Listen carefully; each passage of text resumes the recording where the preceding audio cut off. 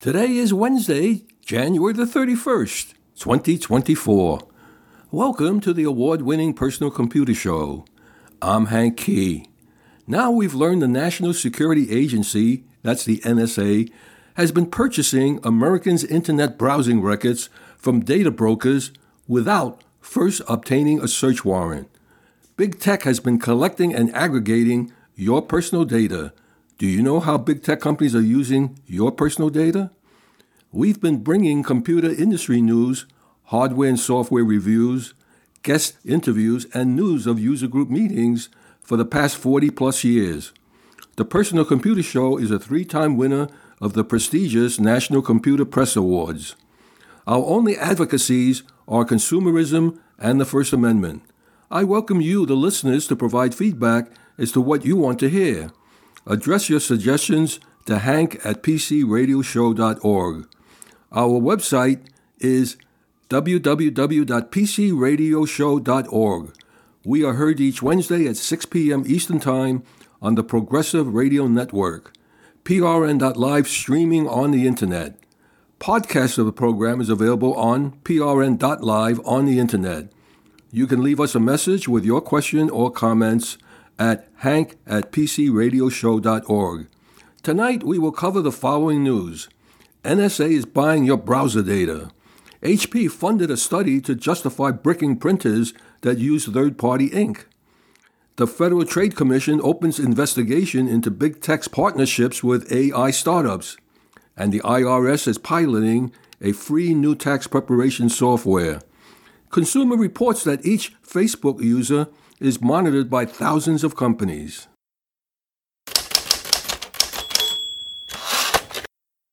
HP CEO says they brick printers that use third-party ink because of hackers? The company says it wants to protect you from viruses. Experts, however, are skeptical. Last Thursday, HP CEO Enrique Lores addressed the company's controversial practice of bricking printers when users load them with third-party ink. He said, "We have seen what you can embed viruses in the cartridges. Through the cartridge, the virus can go to the printer and then from the printer go to the network." That frightening scenario could help explain why HP, which was hit this month with another lawsuit over its dynamic security system, insists on deploying it to printers. Most industry experts do not know of any attacks actively used in the wild that are capable of using a cartridge to infect the printer. Cybersecurity professionals, many with expertise in embedded device hacking, were decidedly skeptical. Unsurprisingly, Lores' claim comes from HP-backed research. The company's bug bounty program tasked researchers from BugCrowd with determining if it's possible to use an ink cartridge as a cyber threat. HP argued that ink cartridge microcontroller chips, which are used to communicate with the printer, can be an entryway for attacks.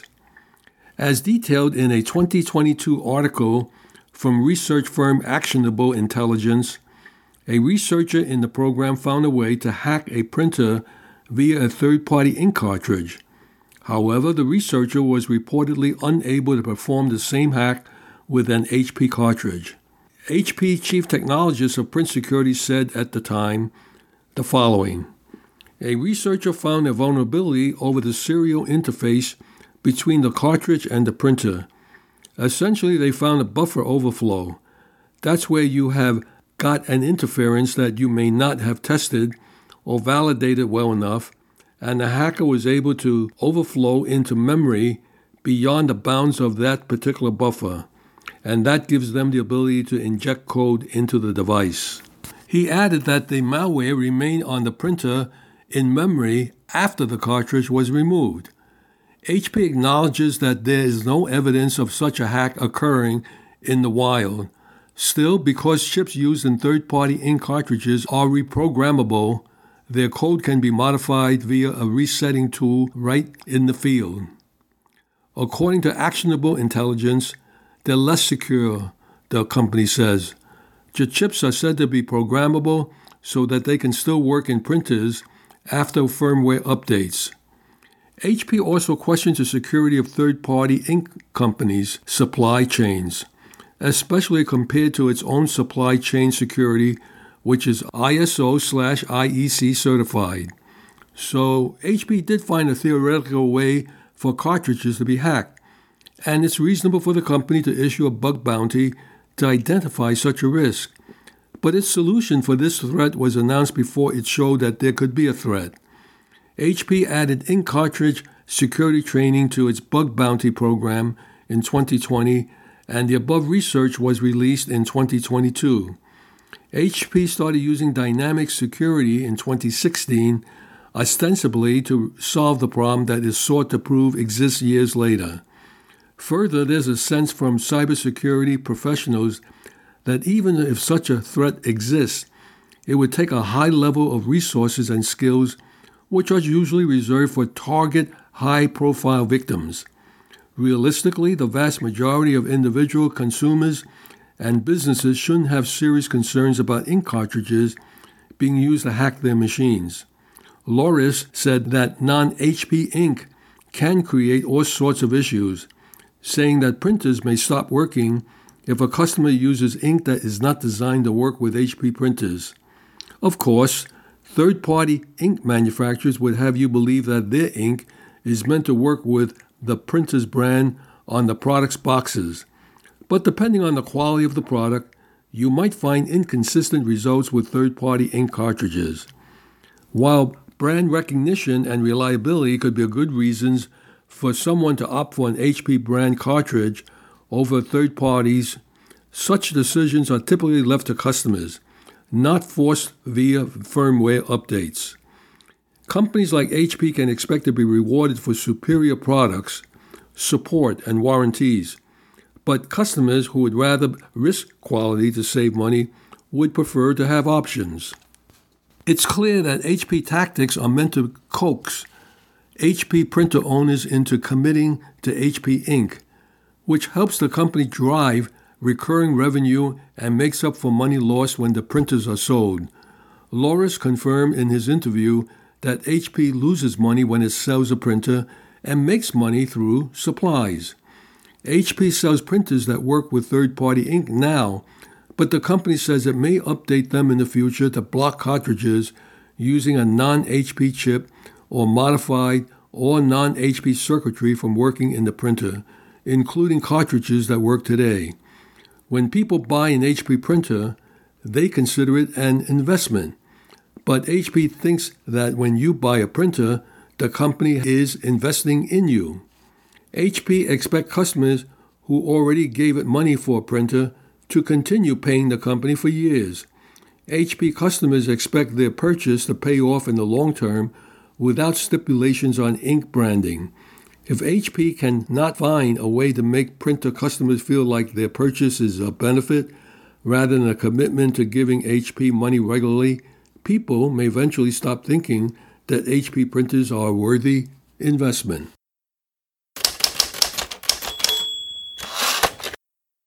The IRS is piloting new software that could let you file your taxes for free. The Internal Revenue Service is piloting a new program this year that aims to help Americans file their taxes directly to the government for free, known as Direct File. The service will be open to certain filers in select states at the start so the IRS can test the program with a smaller group of users and make tweaks before opening it up to a larger group of taxpayers in the future. This year's tax season begins at the end of January, when the IRS begins accepting and processing tax returns. Last year, the IRS began developing a free tax filing service months after receiving an influx of $80 billion from the Inflation Reduction Act. The IRS is building its own online tax filing system. Tax prep companies aren't very happy at all. The free service has gotten a pushback from TurboTax maker Intuit, which call it a solution in search of a problem. But the IRS has maintained that Direct File will make what can be a complex and costly endeavor simpler and free. The IRS previously partnered with private companies to create another free tax filing program called Free File, but only about 2% of eligible taxpayers use it. The companies that participated, some of them have made it very difficult for eligible taxpayers to use it. Well, who is eligible to use the IRS new tax filing service? At the outset, only federal and state employees in certain tax situations will be eligible to participate in the Direct File pilot program. Additionally, the pilot will only be open to people who lived in these states in 2023: Arizona, California, Florida, Massachusetts, Nevada, New Hampshire, New York, South Dakota, Tennessee, Texas, Washington, and Wyoming. The pilot is further limited by a user's tax situation. People who itemize their deductions, earn gig or business income, or claim certain tax credits aren't eligible to participate right now. The service is available in both English and Spanish. The IRS said that it's starting with a limited number of users to follow software launch best practices, and that it expects to gradually open up the program to more people and will provide updates about that process on its website. How does Direct File work? Direct File will be available to users on a computer, tablet, or smartphone. You don't have to download any software. The IRS is also offering live chat support with an option for a follow-up phone call to people who need help using Direct File. The NSA is supposed to go to court if they want your data or anything about your personal information. Well, they think they found a loophole. Data brokers are selling loads of Americans' data to the U.S. government, according to Senator Ron Wyden of Oregon. The National Security Agency, that's the NSA, is purchasing Americans' internet records, according to government documents made public last Friday. U.S. Senator Ron Wyden, a Democrat from Oregon, wrote a letter claiming the NSA goes through back-channel avenues to purchase your browsing records and location data, which government agencies typically require a search warrant to obtain. The U.S. government should not be funding and legitimizing a shady industry whose flagrant violations of Americans' privacy are not just unethical, but illegal, said Wyden in a letter to the Director of National Intelligence. The NSA seems to buy American metadata from data brokers, according to the unsealed documents. Popular app developers sell your data to these shady companies, as Wyden refers to them, and ultimately sells it to the United States Department of Defense. Wyden says he has fought for 3 years to publicly reveal this information after finding in 2021 that the Defense Intelligence Agency purchases American location data. In the letter, he asked that the United States intelligence community obtain data through legal means set forth by the Federal Trade Commission moving forward. The metadata the National Security Agency is buying can reveal loads of personal information about you. It can expose if you purchase a gun, where you vote, sensitive medical records, your financial status, and even your sexuality.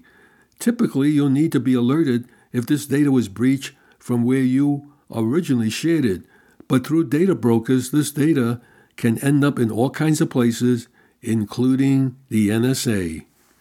The unsealed documents contain letters from Ronald Moultrie, United States Undersecretary of Defense for Intelligence and Security. He writes that the NSA buys commercial data to conduct intelligence or cybersecurity missions. Moultrie says that because this is commercially available data and is available to foreign adversaries as well, it should be okay to use. According to recent reports, the National Security Agency has been purchasing Americans' browser history without obtaining warrants. This practice has raised concerns about privacy and potential misuse of personal information.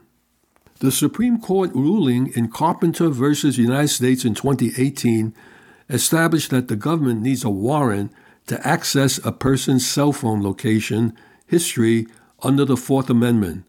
However, it is important to note that the specific legalities surrounding the NSA's purchase of browser history without warrants may vary and require further examination.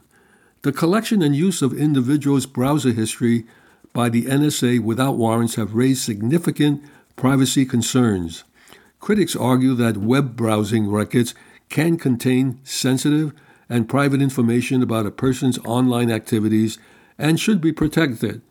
The potential for misuse or unauthorized access to this information is a cause for concern among privacy advocates.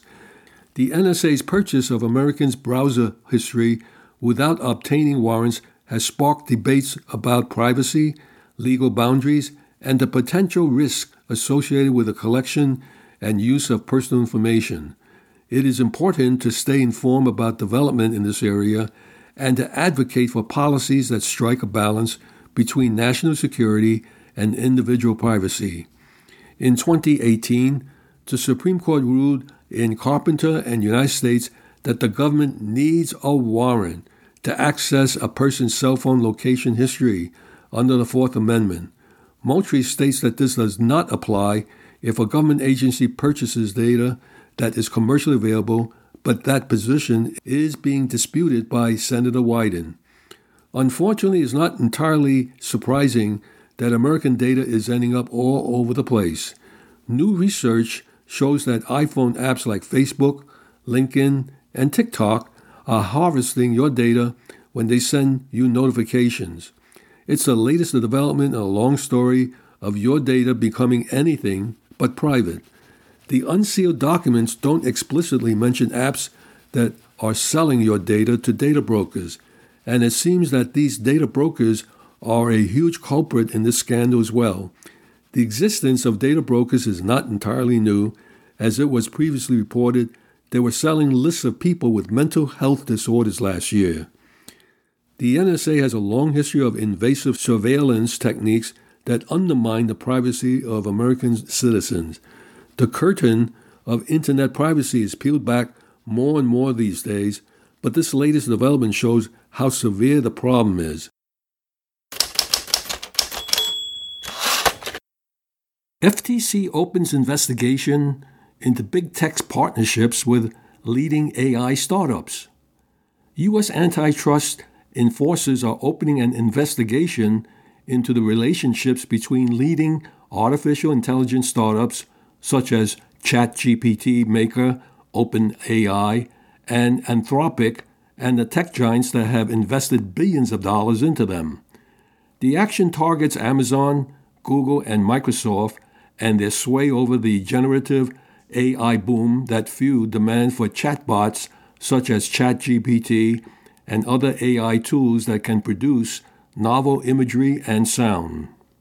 Linda Khan, chair of the U.S. Federal Trade Commission, said, "We're scrutinizing whether these ties enable dominant firms to exert undue influence or gain privilege access in ways that could undermine fair competition."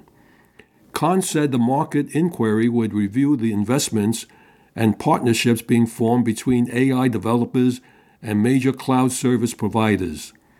The FTC said Thursday that it issued compulsory orders to 5 companies: cloud providers Amazon, Google, Microsoft, and AI startups Anthropic and OpenAI, requiring them to provide information regarding investments and partnerships.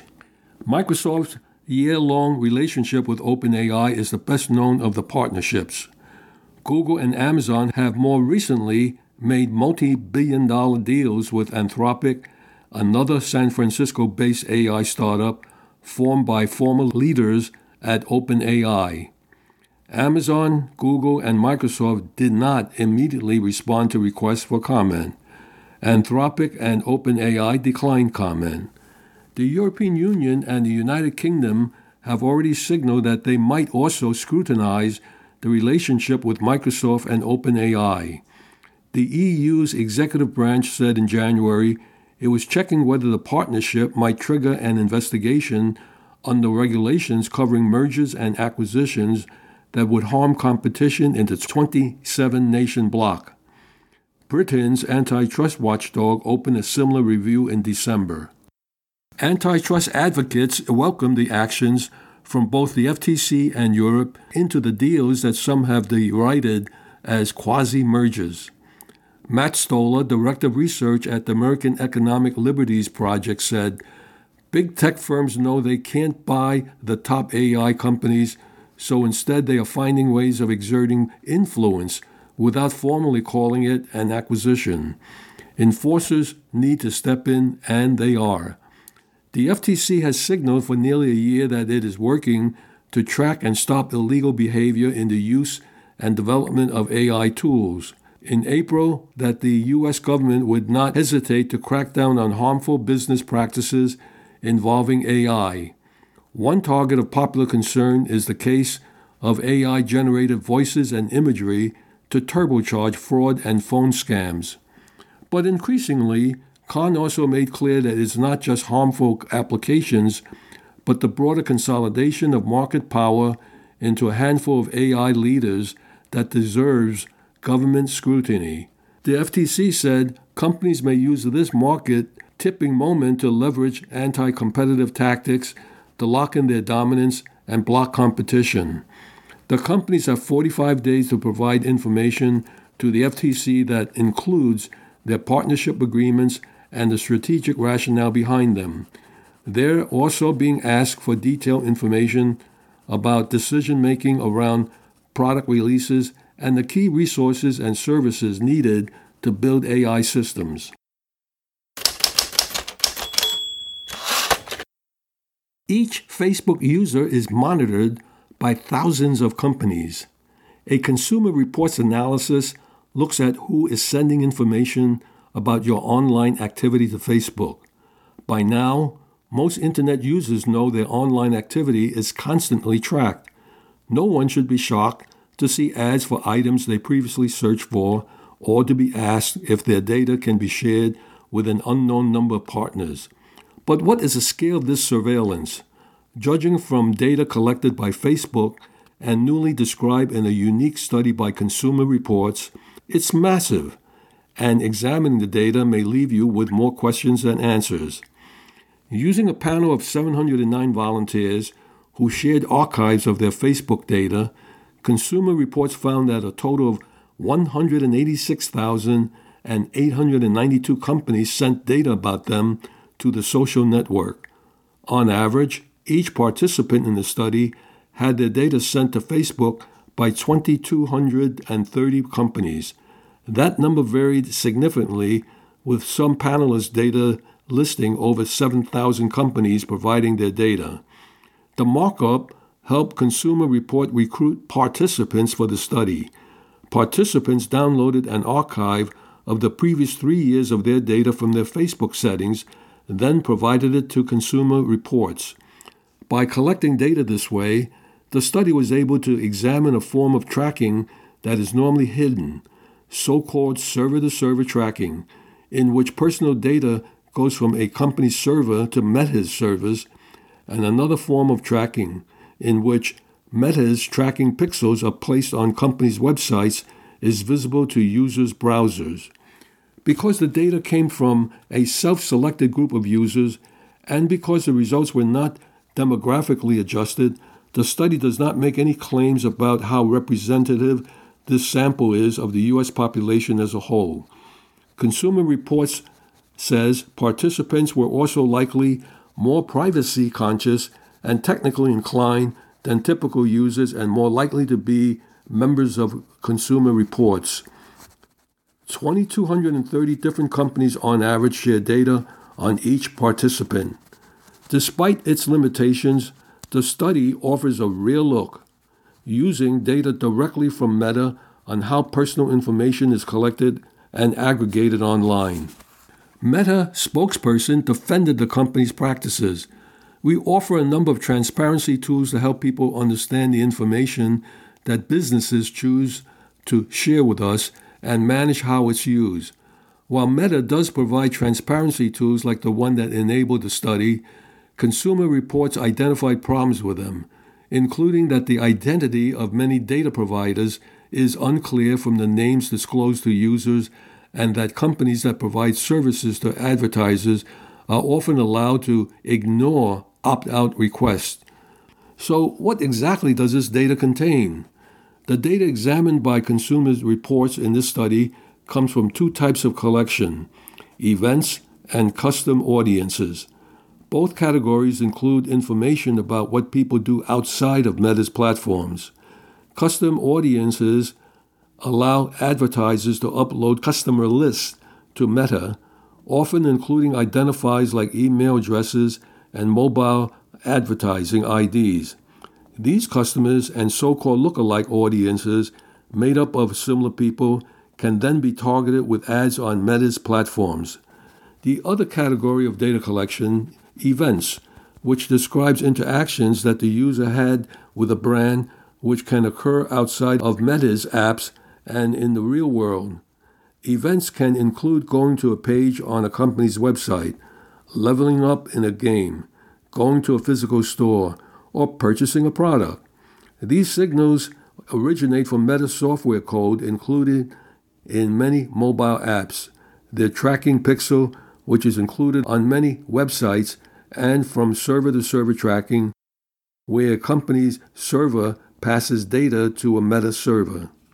In the report, Consumer Reports calls for a number of policy proposals covering data collection practices, some of which could be part of a national digital privacy law, something that the organization has long advocated for.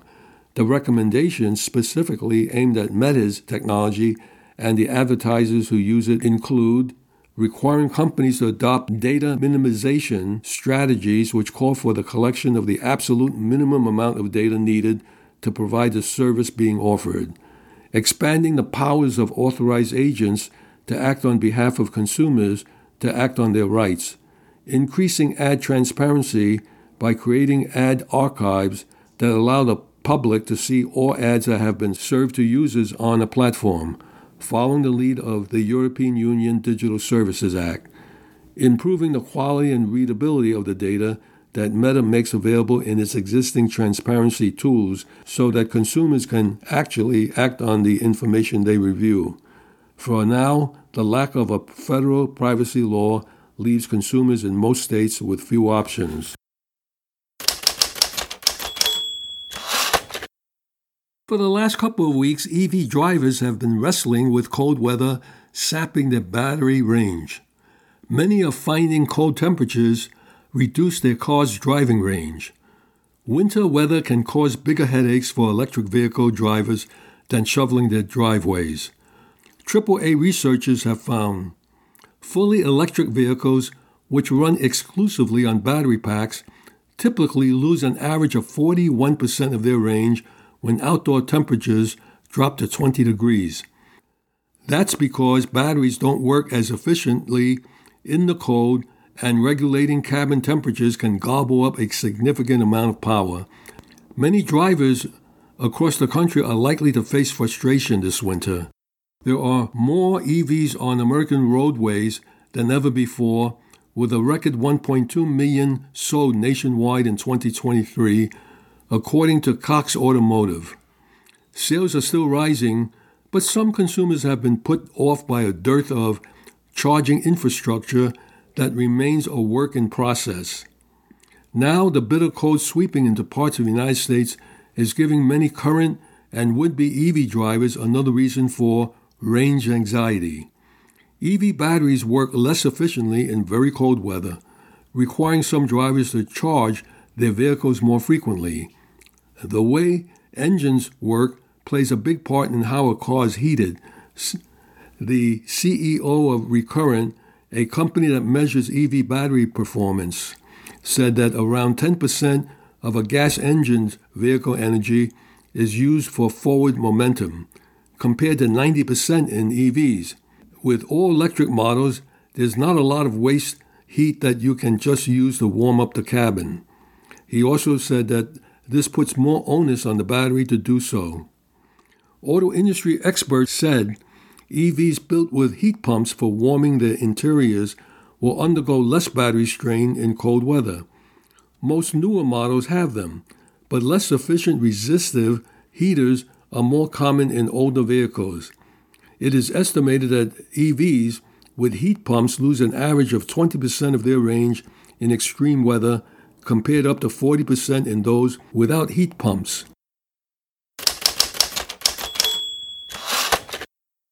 Presenting the IT Pro Series with Benjamin Rockwell.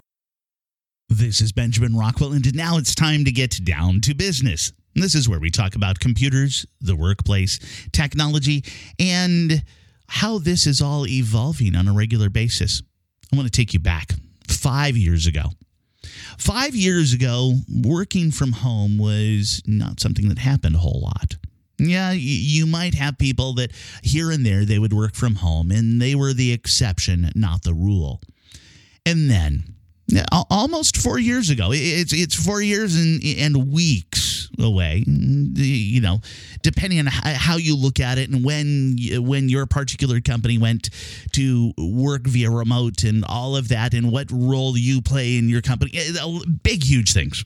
But it's about 4 years ago.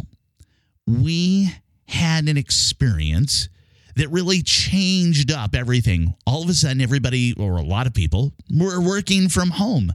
They were work via remote just for a few weeks. And then it was a few weeks more and a few weeks more. And even now, a lot of people still work from home. And we have these discussions that go back and forth about all kinds of new work-life balances, work-life wellness, and where should we be? Should we all go back to the office? Should we all go into a hybrid? Should we all continue with the work-from-home concept? And there are as many opinions as there are people in the country. And it's starting to come out that yes, people do have their own personal approach to this, and they have their own personal choices that they wish to exercise. And I'll tell you, that's actually something that they did a survey on. And there was a corporate wellness platform called Gympass, and they did exactly that, the state of work-life wellness. And they interviewed 5,000 full-time workers, and they found out that what the workers wanted, where they figured that the best place to work was remote or hybrid or in office full-time. Wait, what? Yes, fully balanced all the way across. Yes. A third of them said, I want to work from home. A third of them said, you know what? I'm good with hybrid. A third of them said, I want to go back to the office. I'm afraid of my family. They're going to kill me if I stay at home much longer. Okay, maybe not that route, but you get the idea of where I'm going. There are people who want to go to the office. There are people who want to go to the office once or twice a week, maybe even 3 times. And there are people, and I'm in that last group, I want to stay home. I enjoy doing all of this via remote. I can go and I can sit at my workstation.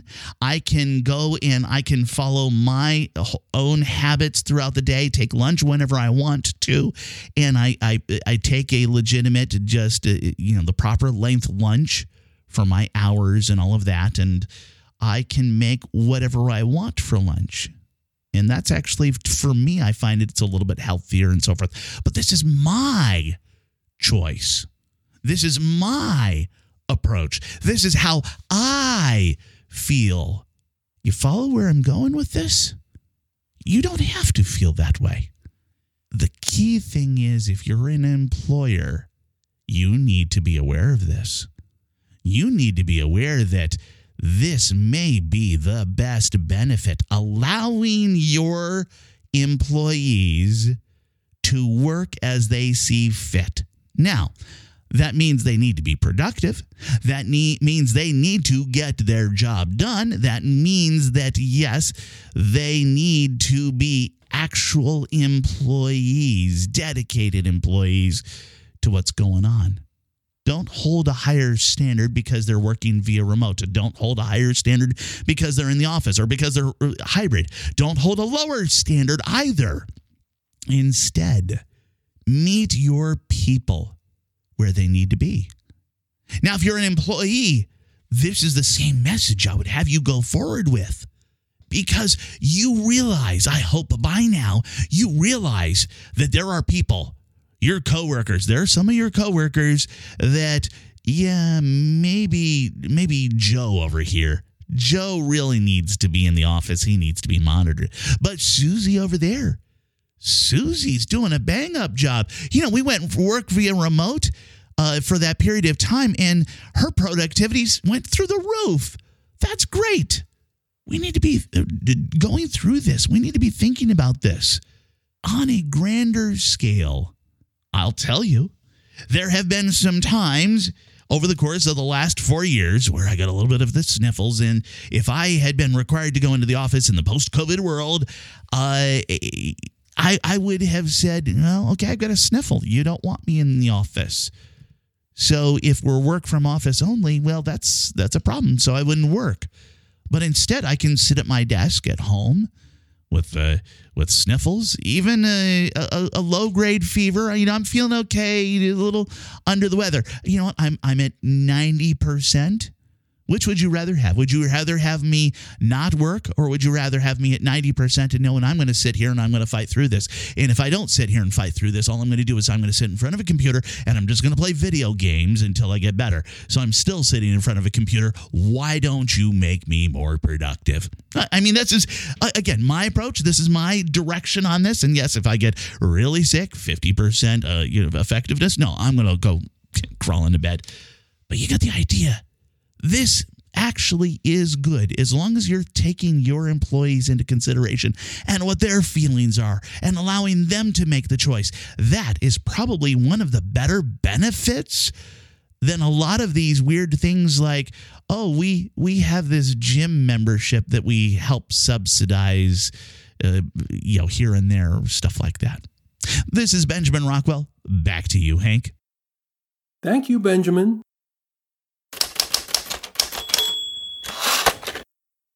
Software perpetual licenses evolving into software subscriptions. Like it or not, the future is all about subscriptions. We've been in the software as a subscription era for more than a decade now. The transformation from perpetual licenses to monthly or annual fees is nearly complete.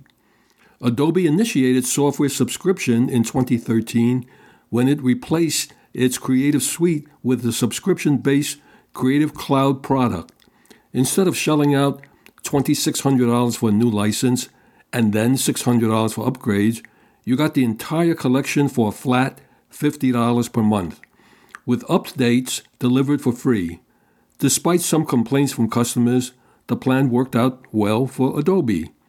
That was also the year Microsoft officially transitioned its development of Office, the granddaddy of shrink-wrap software, to the subscription-based cloud-first Office 365. The Microsoft 365 brand took over starting in 2017. Apple expanded the universe dramatically in 2016 when it changed the App Store rules to allow subscription-based pricing for apps in any category. Previously, app developers had to count on selling licenses and upgrades to remain in business. Smaller developers have jumped on the subscription bandwagon too. Even the enterprise space is switching to the subscription model. VMware announced that it would no longer offer perpetual licensing and would instead sell its entire line of services through 2 cloud-based platforms. But why can't we just buy software and be done with it? That business model was good enough 20 years ago. So why not today? What changed? For starters, no one in small and medium-sized businesses wants to pay $500 for a software license anymore. But that's what some serious productivity tools cost. If you dig deep enough on Adobe's site, for example, you can find a perpetual license version of Acrobat Pro 2020, $538.80, plus tax, of course. And please note that it's supported until June 1, 2025. So you probably need an upgrade in the next year or so, which will set you back another $238.80. Too much? Okay. How about $19.95 a month for the Creative Cloud version instead? Adobe would even throw in a bunch of cloud storage and some cloud-based services to sweeten the deal. And upgrades would be free and automatic as long as you're a subscriber. At that monthly price, you'll wind up paying the same overall cost as a perpetual license version over the course of 39 months.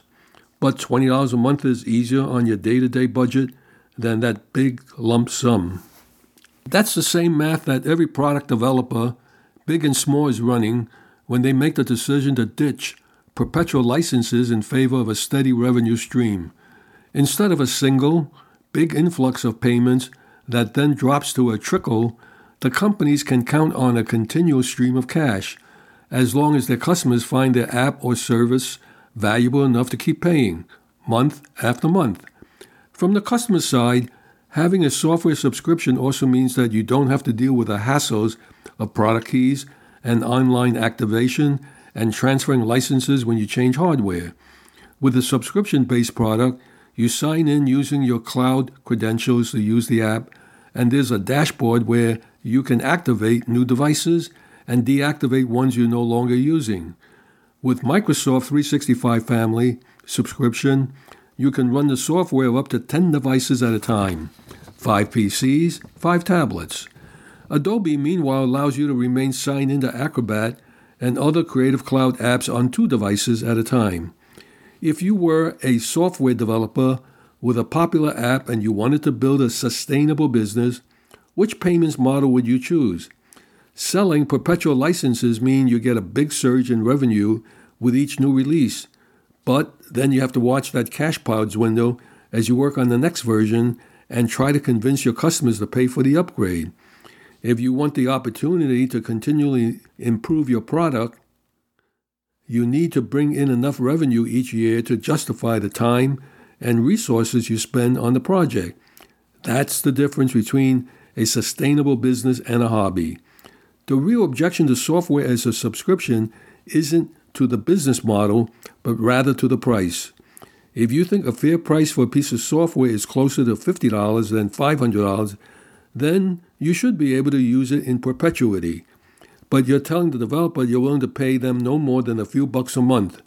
They're trying to tell you that's not enough to sustain a software business, and maybe you should try a free open source option instead. All the developers that are migrating to a cloud-based subscription model are taking a necessary step to help ensure their long-term survival. The challenge for companies playing in this space is to make crystal clear that their subscriptions offer real value and a charge that's worth paying for indefinitely.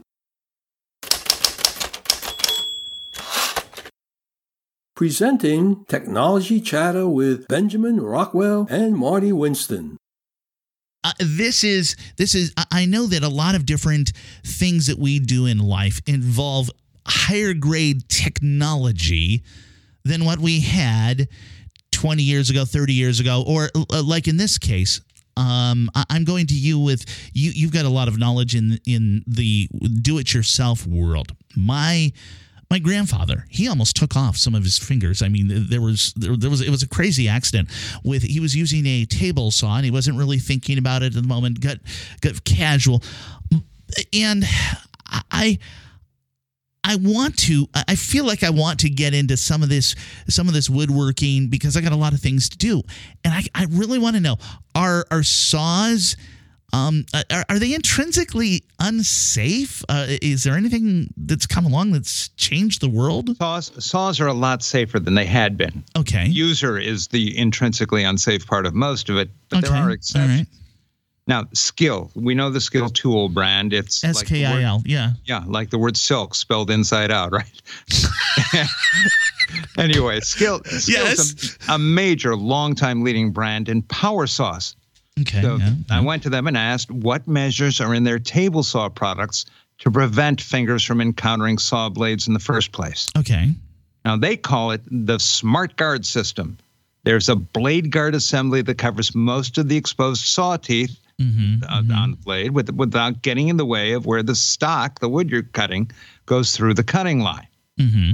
One major factor that impacts hand exposure is a thing called kickback. And now kickback happens on the far side of the saw. Mm-hmm. The saw is going down on the front edge, going up on the other edge, and that can drive it up at the split where the two pieces come apart, right? Well, most saws incorporate safety measures to reduce kickback. It can happen when the far end of the blade comes up through its slot and engages what you're cutting. Anti-kickback pawls, P-A-W-L-S, pawls, significantly reduce that.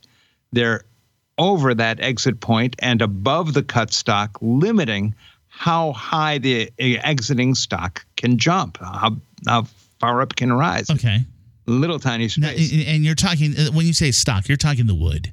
Yeah, the wood. Okay, yeah, okay.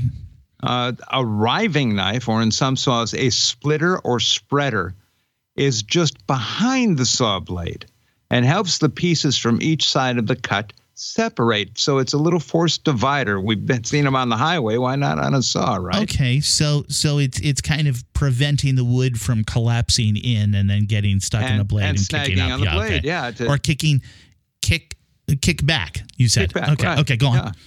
Yeah. Well, there are also some inexpensive saw accessories called push sticks. A lot of guys who do carpentry make their own. Yeah. It's just a way to push the board through. Mm-hmm. It goes between your hand and the stock you're cutting. It separates your finger from the blade spin line. Mm-hmm. Now, looking through skills manuals, I see instructions for making your own push sticks and push blocks and feather boards, which are one way to hold small pieces in place as you cut. And you may have heard this before. Read the factory manual, right? Yes. The safety guidelines are excellent. Think of every way you can put your fingers where the saw blade can cut them, and they'll show you a way to avoid it. But there are some claims out there that buyer beware. Okay, all right. Right? SawStop, S-A-W-S-T-O-P. I've heard of them, yes. They've got a commercial or something where people are putting hot dogs through? Oh, yeah. They're a company that makes, and note the word I'm going to use because it has deeper meaning. They make incredible safety claims for their table saws. And when I say incredible, what I mean is that I don't believe them. So you're saying incredible as in they lack credibility in your book. Okay. Yeah. Their brand's core gimmick is a metal brake that stops the saw's rotation in roughly 5 milliseconds when onboard electronics detect skin contact with the user, and that's supposed to prevent cuts. Okay. I'm smart enough to do How fast is that blade going? 4,000 RPM. So when I pressed the issue, they admitted that they couldn't prevent what they termed minor cuts, but stopping the blade would prevent major ones. Oh, yeah. Their statement, quote, "Since 2004, SawStop has saved thousands of woodworkers' fingers." In journalism, that's called a boast without evidence, or overstatement, exaggeration, or hyperbole. How many did they not stop?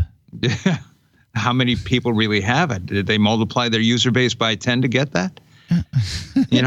My problem is that the math doesn't seem to fit. Okay. It's a 10-inch circular saw blade spinning at 4,000 RPM. Okay, yeah. That puts its circumference of saw teeth at 31.5 inches. Mm-hmm. And in 5 milliseconds, 10.5 inches of teeth pass by any one point. Okay. Even if the braking... That doesn't sound good. No. Even if the braking were not abrupt, that would be at least 6 inches of exposure. Then there's the electronics. Response times depend on the detection of a current, and that response time will have some dependency on elements like lower skin conductivity because of dryness or gloves. I asked the company to double-check my math, or if they didn't want to do that, to send me a unit so I could do my own bench tests of response time and exposure. Put your own fingers on the line? Yeah, they declined both. They sometimes present their products with a slow-motion video demo or a demo of a hot dog touching the blade. Note that a hot dog tends to have more meat inside and more moistness outside than human fingers, which would cause faster detection of a wiener than a person. Maybe they should change their name from SawStop to Sausage Stop.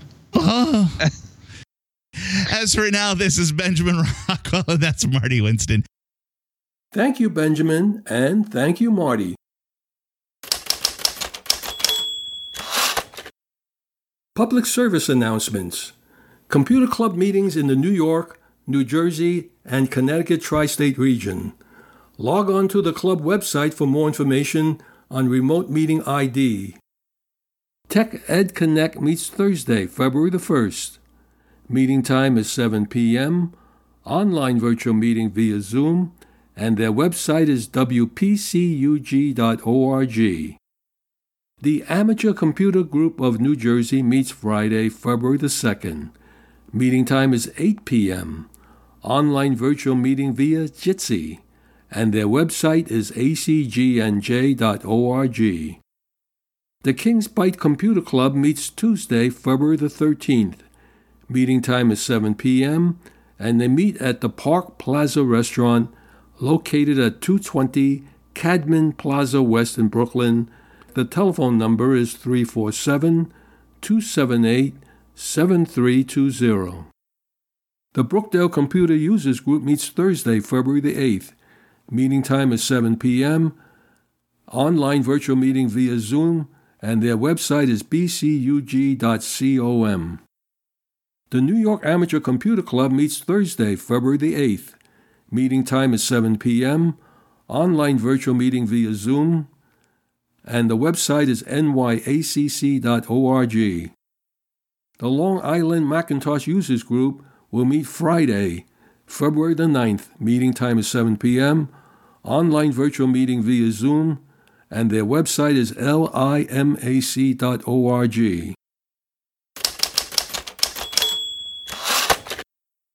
Our website is pcradioshow.org. We are heard each Wednesday at 6 p.m. Eastern Time on PRN live streaming on the Internet. Podcasts of the program is available on prn.live on the Internet. If you have any questions for us, just send us an email addressed to hank@pcradioshow.org. In the meantime, stay in touch and remember to do regular backups. I'm Hank Key, and on behalf of Michael Horowitz, Benjamin Rockwell, and Marty Winston, we thank you for listening. Stay safe and healthy till we meet again, same time, same station next week.